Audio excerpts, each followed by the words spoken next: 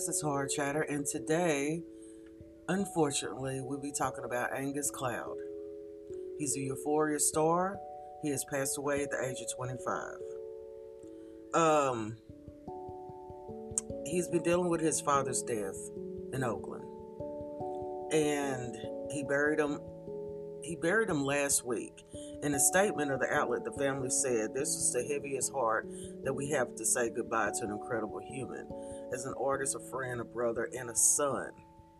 Mother told 911 operator she believed her son suffered a possible overdose. So this was an overdose situation. He's always been battling suicide thoughts after his dad's funeral. So pretty much, young star, Euphoria. Y'all know the show. I've never watched Euphoria. I just never. To me, Euphoria is for young people. Okay, and I go over that line because I'm 40, right?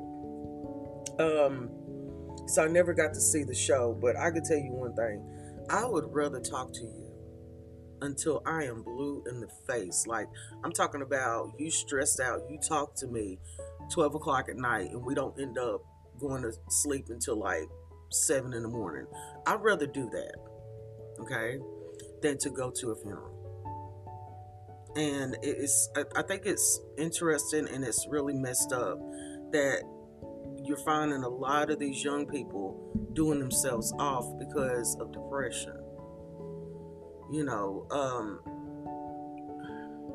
what can you say? I mean, I could say he should have gotten help, but there's no shoulda, coulda in this. It's done. It happened. It is what it is. He's gone. But there's a little lesson you can learn from this.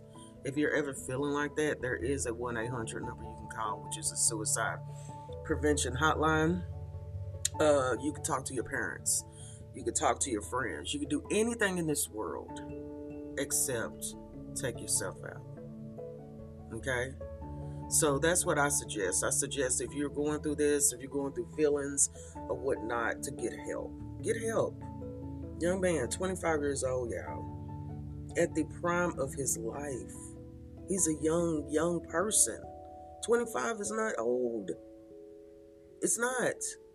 And it's really sad. So I pray he finds the peace that he needed that he couldn't find on earth. Because honestly, at the end of the day, no one on this earth knows what happens in the afterlife.